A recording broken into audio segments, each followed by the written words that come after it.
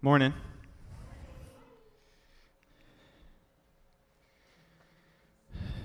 It's good to be here with you guys. And it's beautiful out, is it not? And it will continue to get more and more beautiful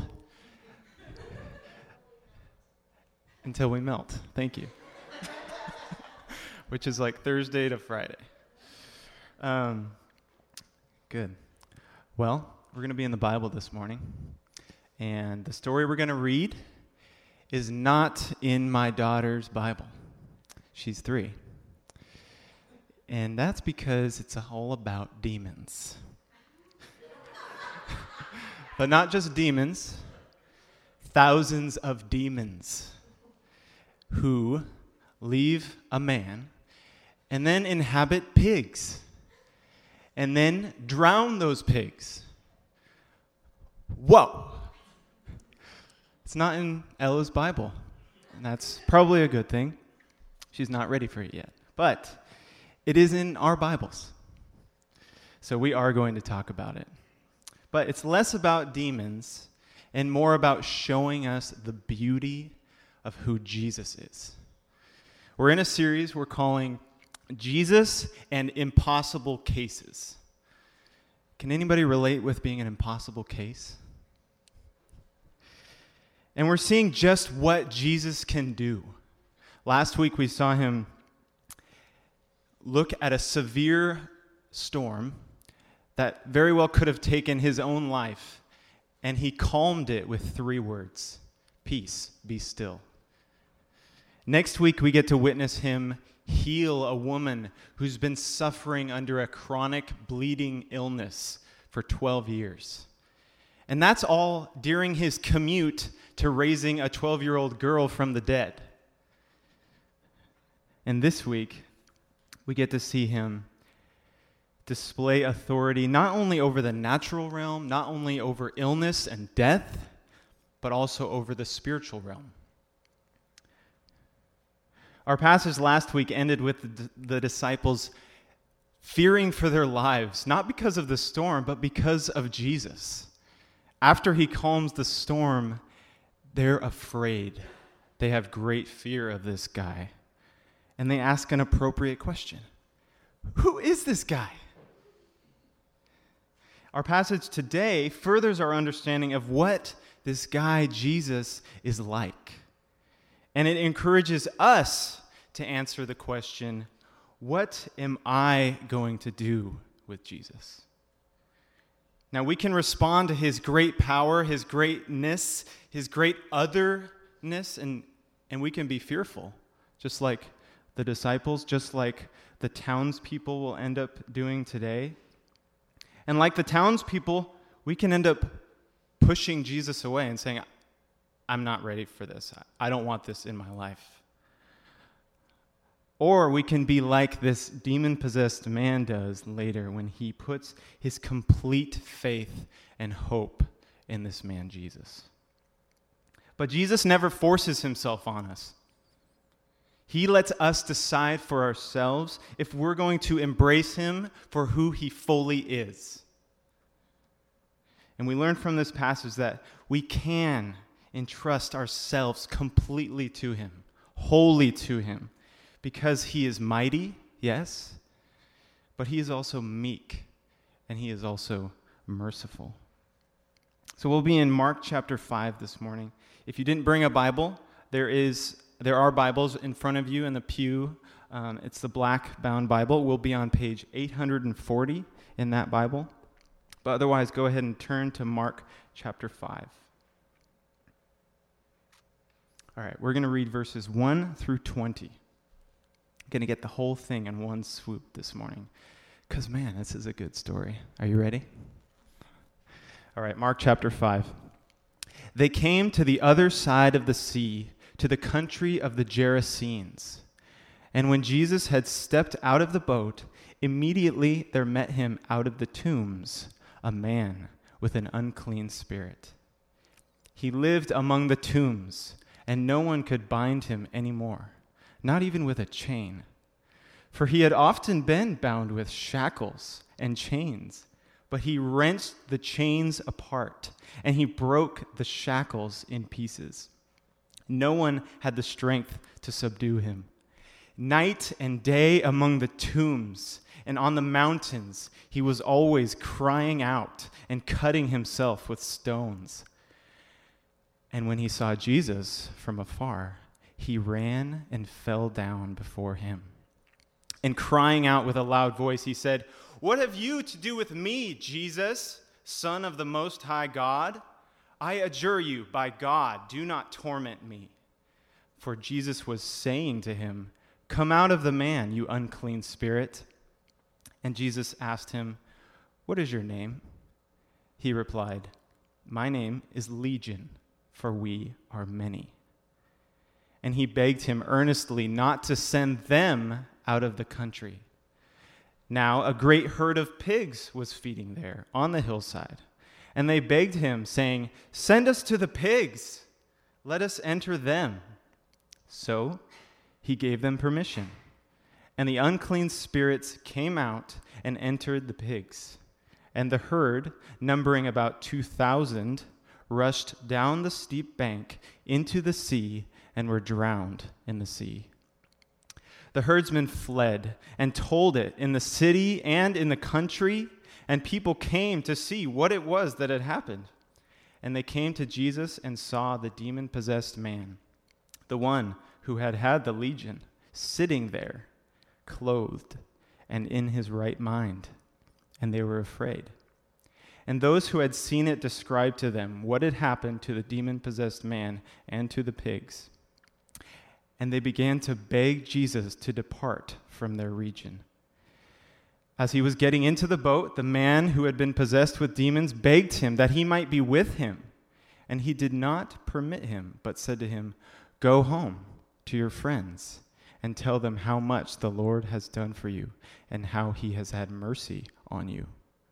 And he went away and began to proclaim in the Decapolis how much Jesus had done for him. And everyone marveled. Let's pray. God, allow us to see more clearly who Jesus is this morning. Lord, let our preconceived notions, the ideas we've built up about Jesus fade away as we just look at what he's like. And may we understand that, Jesus, you are somebody we can trust. And you are somebody we can entrust ourselves to. We ask that you'd open our minds to understand the scriptures by your Holy Spirit this morning. In your name, Jesus. Amen.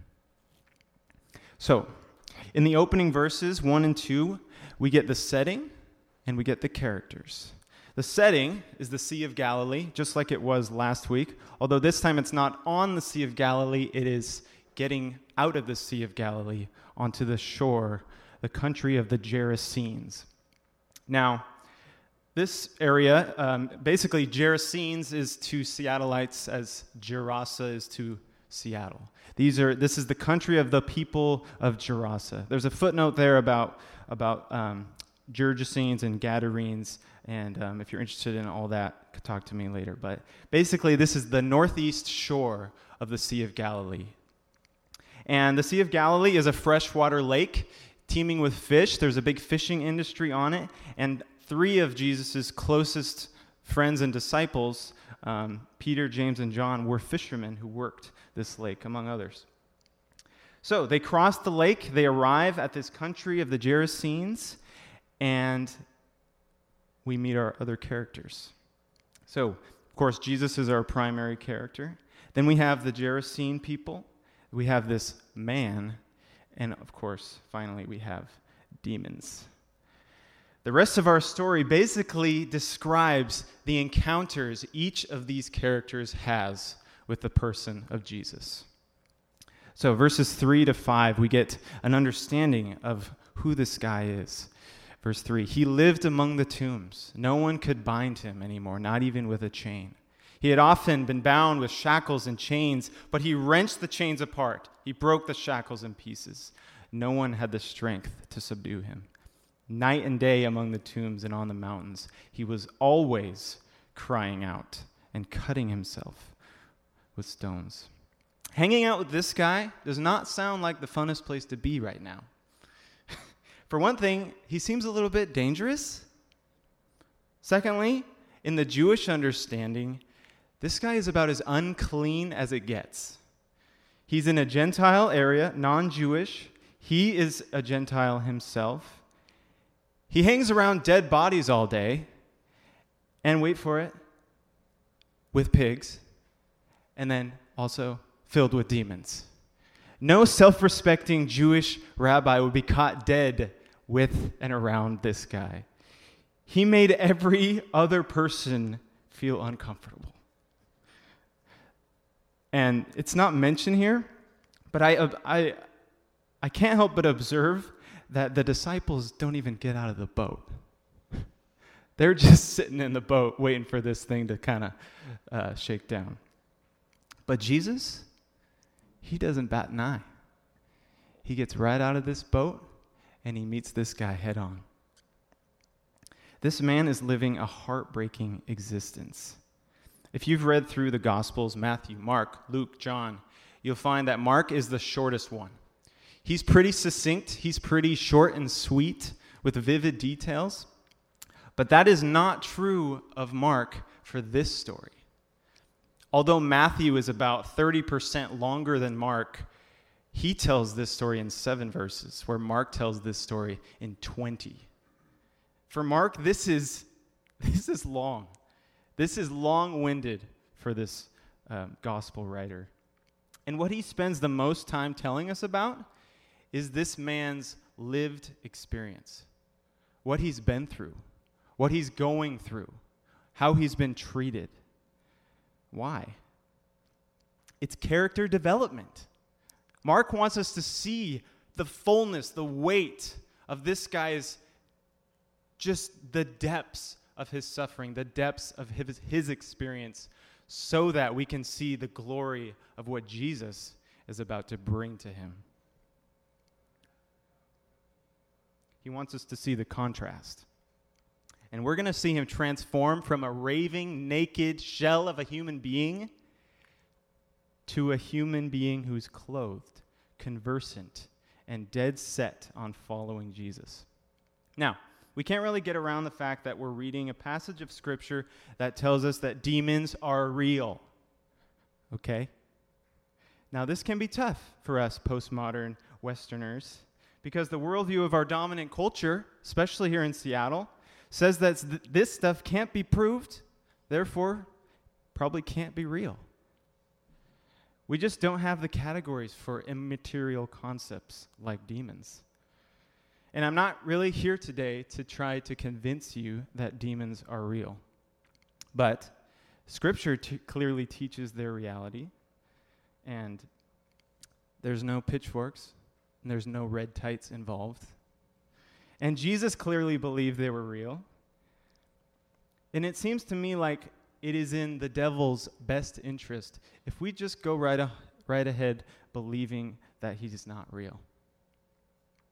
And if you're looking for empirical evidence for the existence of demons, there's actually some in this story. Did anybody notice it? Why else would 2,000 pigs rush into the sea and kill themselves? That's an observable fact. Why else would that have happened if not the reality of what Jesus says happened? But 2 other things I want to mention regarding demon possession. First, biblically, Christians cannot be possessed by demons. Scripture tells us that Christians' bodies are a temple of who? The Holy Spirit. As well as that he who is in us, the Holy Spirit, is greater than he who is in the world, the devil, his demons. But that doesn't mean that Christians cannot be oppressed by demons. Scripture is completely clear throughout the New Testament that they can and they do attack. They do harass. They do oppress. And you can read in Ephesians 6 of the full armor of God that can withstand these attacks. And we'll find out today who is truly in authority over these demons, over this entire spiritual realm that we cannot see. If you're in Christ, you're safe. Period. The second thing I want to mention is that demon possession in Scripture is not a catch-all for causing all illness or even all mental illness. Back in chapter 1, Mark actually differentiates between illness and demon possession. He separates the two. So it's not just an ancient way to describe mental illness, because mental illness is real. But Jesus here is after one thing in this story. It's the deliverance of this one guy. But he's got to deal with the demons first. These demons are really, and we're going to get into their encounter with Jesus, they're the first character to truly come head-to-head with Jesus in this story. And this encounter illustrates that Jesus is mighty and is worth entrusting our whole selves to. These demons have this man in their clutches, and they've been driving him to isolation and mutilation, feeding him terrible lies. Hurt yourself. Be alone. He's been ostracized from his community, and one author writes that the demon's goal is to destroy and distort the image of God in this man. And if that means to take away his community, to take away his will and his purpose, then so far they've been doing a great job.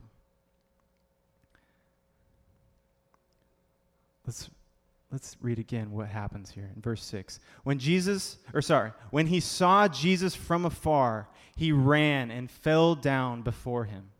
And crying out with a loud voice, he said, "What have you to do with me, Jesus, Son of the Most High God? I adjure you by God, do not torment me." For he was saying to him, "Come out of the man, you unclean spirit." And Jesus asked him, "What is your name?" He replied, "My name is Legion, for we are many." And he begged him earnestly not to send them out of the country. When Jesus shows up, these demons cannot help but throw the man and themselves before Jesus' feet. Now, this word, fell down before him, that is connotating prostration in homage. Complete surrender to the superiority of who you're before. These demons know their place before Jesus, on their knees, awaiting his judgment, at the mercy of his word.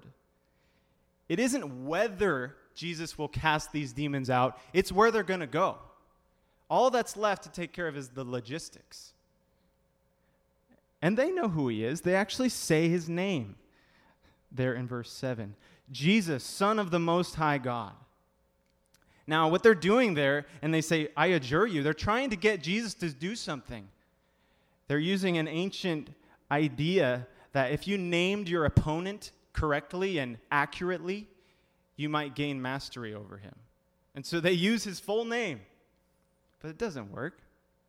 It might work with someone like Ron Swanson, who guards his middle name so that he can't be blackmailed. It's Ulysses. But of course, it's not going to work with Jesus. So the demons seek to get Jesus to leave them alone. But Jesus, as we see in verse 8, he was already commanding them to leave. And the demons interrupt him with a loud cry. "Wait, hold on. Let us try what we've got." But of course, the command's already been given. So Jesus asks the man his name, and he answers, "My name is Legion, for we are many." Whew. Now, legion is a Roman military term that meant roughly like 3,000 to 6,000 soldiers. So, correlating this with the name of this man and the fact that there are many demons and at least maybe 2,000, considering the pigs, there's a lot going on in this guy's head. Imagine you're this guy for a minute. You have no personality. You have thousands of personalities. None of them are your own. What a terrible place that this man is in. But finally, this man has deliverance in the power and might of this random Jewish rabbi who got off at the wrong stop. So all that's left is to take care of where they're supposed to go. And here, in verse 10 and 12, we have the first of 3 requests made of Jesus in this story. All 3 characters beg Jesus for something. The demons here beg Jesus not to send them out of the country, but rather to inhabit this herd of pigs. Now, this is a Gentile area. It's not a Jewish area, so a herd of pigs would have not been uncommon. But of course, for a Jew, this was not exactly a recommended hangout spot. But the interesting thing here is that Jesus grants their request. He gave them permission. But notice, until he gave them permission, they could do absolutely nothing. They know their place before the person who made them and who ultimately will judge them at the last day.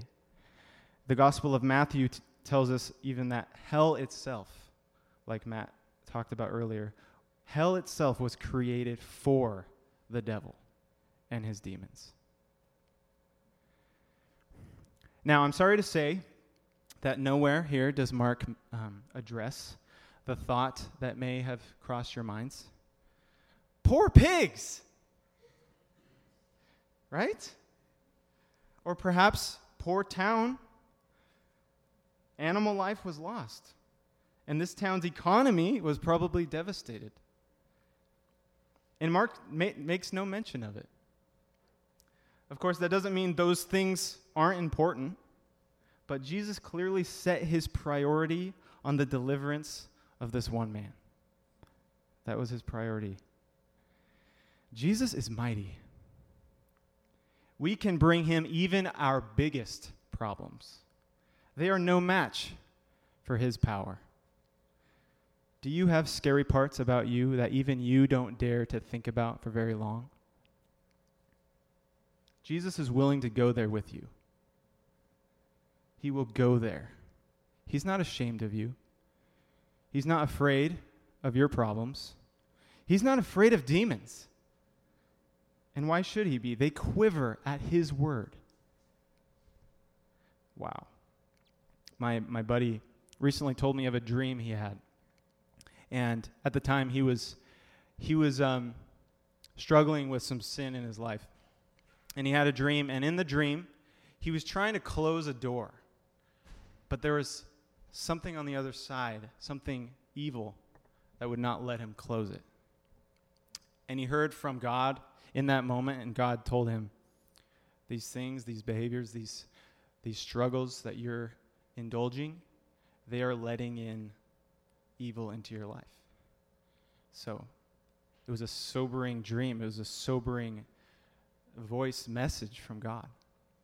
But then, while he's still in this dream, he looks up, and there's an angel sitting on the threshold, on the wall above the door. And the angel is just sort of looking down at the whole situation and kind of smiling, smirking. And my buddy's like, "Why are you smiling?" And the angel told him, "Have you seen how puny these guys are compared to who we serve?" And so there was both a sobering message as well as an understanding that these forces, these demons, are no match for the person we serve. This guy's fate was sealed. He was going to die probably an awful death, having a legion of demons tormenting him. That was his lot in life until Jesus showed up. That's the kind of power that Jesus speaks into our lives. And maybe you're thinking, yeah, great for this guy, but I'm still in the thick of the struggle with my issues. Me too. Even if Jesus doesn't completely remove our struggles, he presides over them. They have no power unless at his permission. Their presence might remain, but he removes their power over you. And struggles, Jesus allowing struggles into our life might be a scary thought until you get to know him. Then you find out that he's not only mighty, he is also meek and merciful. Let's reread verses 14 to 18. The herdsmen fled and told it in the city and in the country, and people came to see what it was that had happened. And they came to Jesus and saw the demon-possessed man, the one who had had the legion, sitting there, clothed and in his right mind, and they were afraid. And those who had seen it described to them what had happened to the demon-possessed man and to the pigs. And they began to beg Jesus to depart from their region. As he was getting into the boat, the man who had been possessed with demons begged him that he might be with him. Now, the second character that encounters Jesus in this story is the townspeople, the Gerasenes. And it's in this encounter that we discover Jesus' meekness. What's interesting is these townspeople's response to this incredible act of deliverance. They freak out. They flee the scene. They're scared, just like the disciples were in our last story last week. But it's an ironic fear. These people are more afraid of the power of Jesus to heal and restore this man than they were of the man himself. They've gotten used to the ravings of a naked, possessed man, but a man who can exorcise demons with just a word? No, can't do it. I can't be around this. And you might argue, well, aren't they just upset about the pigs? They probably were upset about the pigs, but it doesn't tell us they're upset, or it doesn't even tell us that they're angry. It says that they are afraid. Luke tells the same story, and he tells us that the town was seized with great fear. I don't think it's about the pigs. It's about this power that they are not accustomed to, and they do not want it to stick around. And so we get the second request of the story, verse 17. The townspeople beg Jesus to depart from their region. And look how Jesus responds to their response. Okay. He just leaves. Verse 18 starts with, as he was getting into the boat. He doesn't rebuke the town for fearing him and asking him to leave. He just leaves. He's meek. One commentator writes, most people, if they were asked, would probably say that they would like to see a manifestation of God. But when God manifests himself in Jesus, most people ask him to leave. Last week, the disciples' initial reaction to Jesus' power was also great fear. But ultimately, they didn't let it stop there. When Jesus first calls Peter as a disciple, it was also on the Sea of Galilee. Jesus comes to Peter. Peter's mending his nets after a long night of not catching anything. And Jesus says, hey, can I use your boat for a pulpit? So he sits down in his boat and he starts teaching people. And when his message is over, he says, hey, Peter, why don't you just push out and we'll try and catch some fish real quick. And Peter's like, oh, Jesus, I'm exhausted. We tried all night. There's nothing. And I'm going to bed. But eventually he says, okay, I'll do it. You said so. I'll just go ahead and do it. Lets down his net. The net gets so full that they can't even lift it out of the water and into the boat without the boat sinking. And so while all of Peter's friends, coworkers are coming to help and to take advantage of this financial opportunity, as well as just, whoa, Peter realizes what's going on, and he just drops to his knees. And he says to Jesus, depart from me, for I am a sinful man, O Lord. Peter saw Jesus' power and could not help but draw a contrast from himself. But then Jesus tells Peter in that moment of fear and despair, do not be afraid. From now on, you will be catching men. And from that moment on, Peter stayed right by Jesus' side. He was not worthy of the presence of Jesus. He could have pushed Jesus away at that point and said, "No thanks, that's a little too uncomfortable," just like the townspeople do here. But he knew that Jesus, though intensely other than him, was not someone he should push away, but rather someone he should draw near to. Now, we have the same choice to make. Every human being, the Bible says, has to decide what to do with Jesus. And why is that? Because history itself is heading to a certain culmination point. And who's going to be sitting on the throne? It's Jesus. The Bible declares that God has manifested himself in Jesus, and we decide whether to embrace him for who he is or push him away. Now, if you're not a Christian this morning, is it because you've seen Christians and decided you don't like their political stances? Is it because you think you have to keep a long list of arbitrary rules? Neither of those are valid reasons to reject Christianity. The only valid rejection of Christianity is one that looks at who Jesus is, what he's done, and says no to what he offers.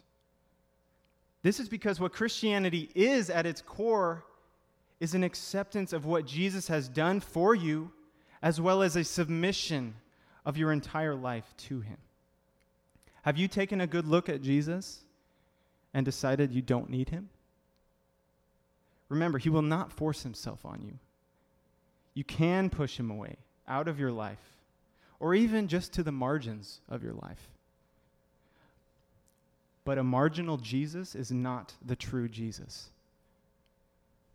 It isn't enough to think Jesus was just a cool guy. And why isn't that enough? Why can't we just acknowledge the contributions Jesus made to ethics and get on with history? It's because Jesus is alive. He didn't just contribute to ethics. He didn't just contribute to history. He will be the end of all history. He's the one who's going to be sitting there, receiving worship from all people and judging the living and the dead. That's Jesus. And that is good news because of who he is and what he's like. He is mighty, he is meek, and finally, he is merciful. Let's finish 18 through 20. As he was getting into the boat, the man who had been possessed with demons begged him that he might be with him. And he did not permit him, but said to him, "Go home to your friends and tell them how much the Lord has done for you and how he has had mercy on you." And he went away and began to proclaim in the Decapolis how much Jesus had done for him, and everyone marveled. The most important character to encounter Jesus here is, of course, the demon-possessed man. His encounter is woven throughout the narrative, but in these last few verses, we discover the true impact Jesus had on his life. This encounter displays Jesus' mercy. Look at the contrast of where this guy was and where he is after this unexpected but God-ordained meeting with Jesus. In verse 5, night and day among the tombs and on the mountains, he was always crying out and cutting himself with stones. And then verse 15, and they came to Jesus and saw the demon-possessed man, the one who had had the legion, sitting there, clothed and in his right mind. He got his life back. He wasn't in his right mind, and now he is. I used to work on a unit in the hospital. It was the stroke unit, but we also just received all of this, basically any reason they could find where the brain was affected. You know, if traumatic brain injury, brain infection, we got them all. We saw people who were healthy people who in the blink of an eye were not in their right mind. And it's a brutal place to work. Didn't last very long there.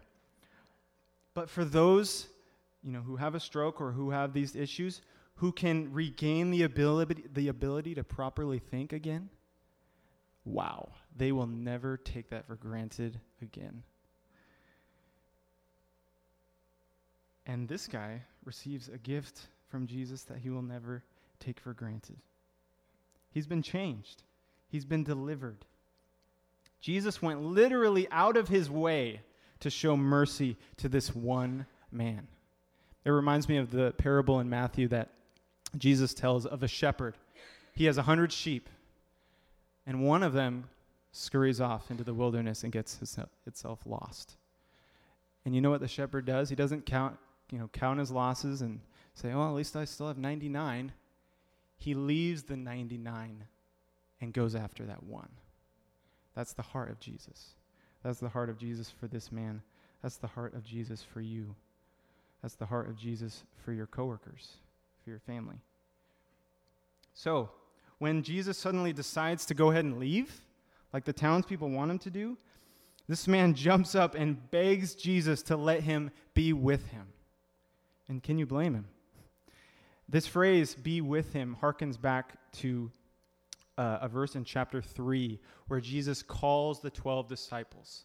And what it says he does is he calls the 12 disciples that they might come and be with him. This man wanted desperately to be a close disciple of Jesus. His is the third and final request in this story. And the interesting thing is, it's the only request that Jesus doesn't grant. Jesus grants the demon's request. He grants the townspeople's request, but he does not grant this man's request. He says, no. But then he says, go home to your friends and tell them how much the Lord has done for you and how he has had mercy on you. This man was looking for purpose in his new life. Before his purpose was no purpose. And now he's looking for purpose. And getting off this rock and hanging out with this guy, Jesus, that sounds like a good plan. But Jesus essentially says, no, I have a purpose for you. You don't need any further training. You just need to be open with your testimony of being set free.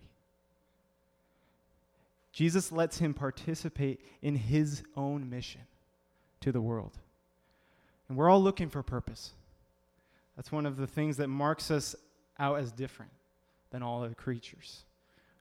We sit there and think, what is our purpose? The other creatures don't do that. They just do it. It's instinctual to them. But we're like, where's our purpose? And you've been in places where you might feel like you're aimless. That's a hard place to sit because we're made for purpose. Jesus gives us purpose by graciously letting us participate in the reconciliation of people to their Creator. Now, notice that Jesus, for this guy, he doesn't command secrecy. And if you've been with us and if you read a lot of Mark's gospel, most of the time Jesus heals someone, sets them free, casts a demon out. He says, okay, be quiet though. Like, don't tell anyone, okay? But of course, they just go tell people. But Jesus specifically says, don't tell people. But in this story, he says, no, go tell people. Why? Why the flip-flop with this guy? Since Jesus was banished by this town, he leaves a witness. He shows mercy to this town by leaving a witness of himself there. This town rejected him. They said, no, we do not want you here. If they won't hear him directly, perhaps they'll listen to somebody who's been drastically changed by him. Maybe they'll listen to the testimony of a brother, a coworker, a son. The crazy cool thing is that this guy becomes the first missionary in Mark's gospel. A formerly demon-possessed Gentile sent on a mission to Gentiles. It's not until chapter 6 or 7 that the disciples are sent out. This guy's the first one. Jesus is merciful. Secondly, Jesus tells this man to go home to his friends. Now, the word there for friends, it's just the possessive. Basically, go home to yours and tell. Sometimes the most extreme mission work you can and we should be doing is just to go home. Be honest with your family. Be honest with your friends. Be honest with your coworkers about how much the Lord, who is Jesus, has done for you, how he has had mercy on you. That's the springing point for mission. Dwelling and knowing the mercy that God has had on you. Like Matt was saying earlier, this stuff is uncomfortable because it applies to us. But Jesus has had mercy on us. This man experiences firsthand that Jesus is mighty, meek, and merciful. And so obeying his command is an obvious next step. He does it. It's a simple obedience, telling in his hometown what this guy Jesus did for him. That word Decapolis, it's a Gentile region, 10 cities, literally. And he just goes. And he just starts telling people. And everyone marveled. So what are you going to do with Jesus? Now that you've been reminded of who he is, what he's like. We can bring even the ugly parts of us directly to his feet to deal with, because he is mighty. He is meek, so we should draw nearer and nearer, not push him away. And Jesus is merciful, so we should desire that others enjoy this mercy as much as we have. We can entrust ourselves wholly to him. He is trustworthy. He has the ability to hold us in his hands gently. He has the power, but he has the gentleness. I'm going to leave you with his application to this man. Go home to your friends and tell them how much the Lord has done for you and how he has had mercy on you. Let's pray. God, we just want to say thank you for the mercy you've had on us. Lord, as we worship you, may we praise you for your mercy that you've had on us. As we take communion, may we remember what your mercy cost you. As we fellowship with one another, may we show each other mercy like you've shown us. And even as we pack these care kits in service to our community, may we show God's mercy to our neighbors in need. Jesus, you are so powerful. You're mighty. You're gentle. You're meek. You're merciful. Thank you that your character, who you are, is somebody we can buy into. We can put all our eggs in that basket. We can't just give ourselves completely to you. Help us to do that. Help us to offer you the parts of our life that perhaps we've been clinging to, the parts that we're ashamed of. Holy Spirit, cover us the rest of our time. Fill us. Help us to walk in communion with you this week. Help us to have a heart for people like you had a heart for people. Thank you for letting us participate in the mission that you have for this world. In Jesus' name, amen. All right, we're going to keep the fun going, and we're going to praise God for his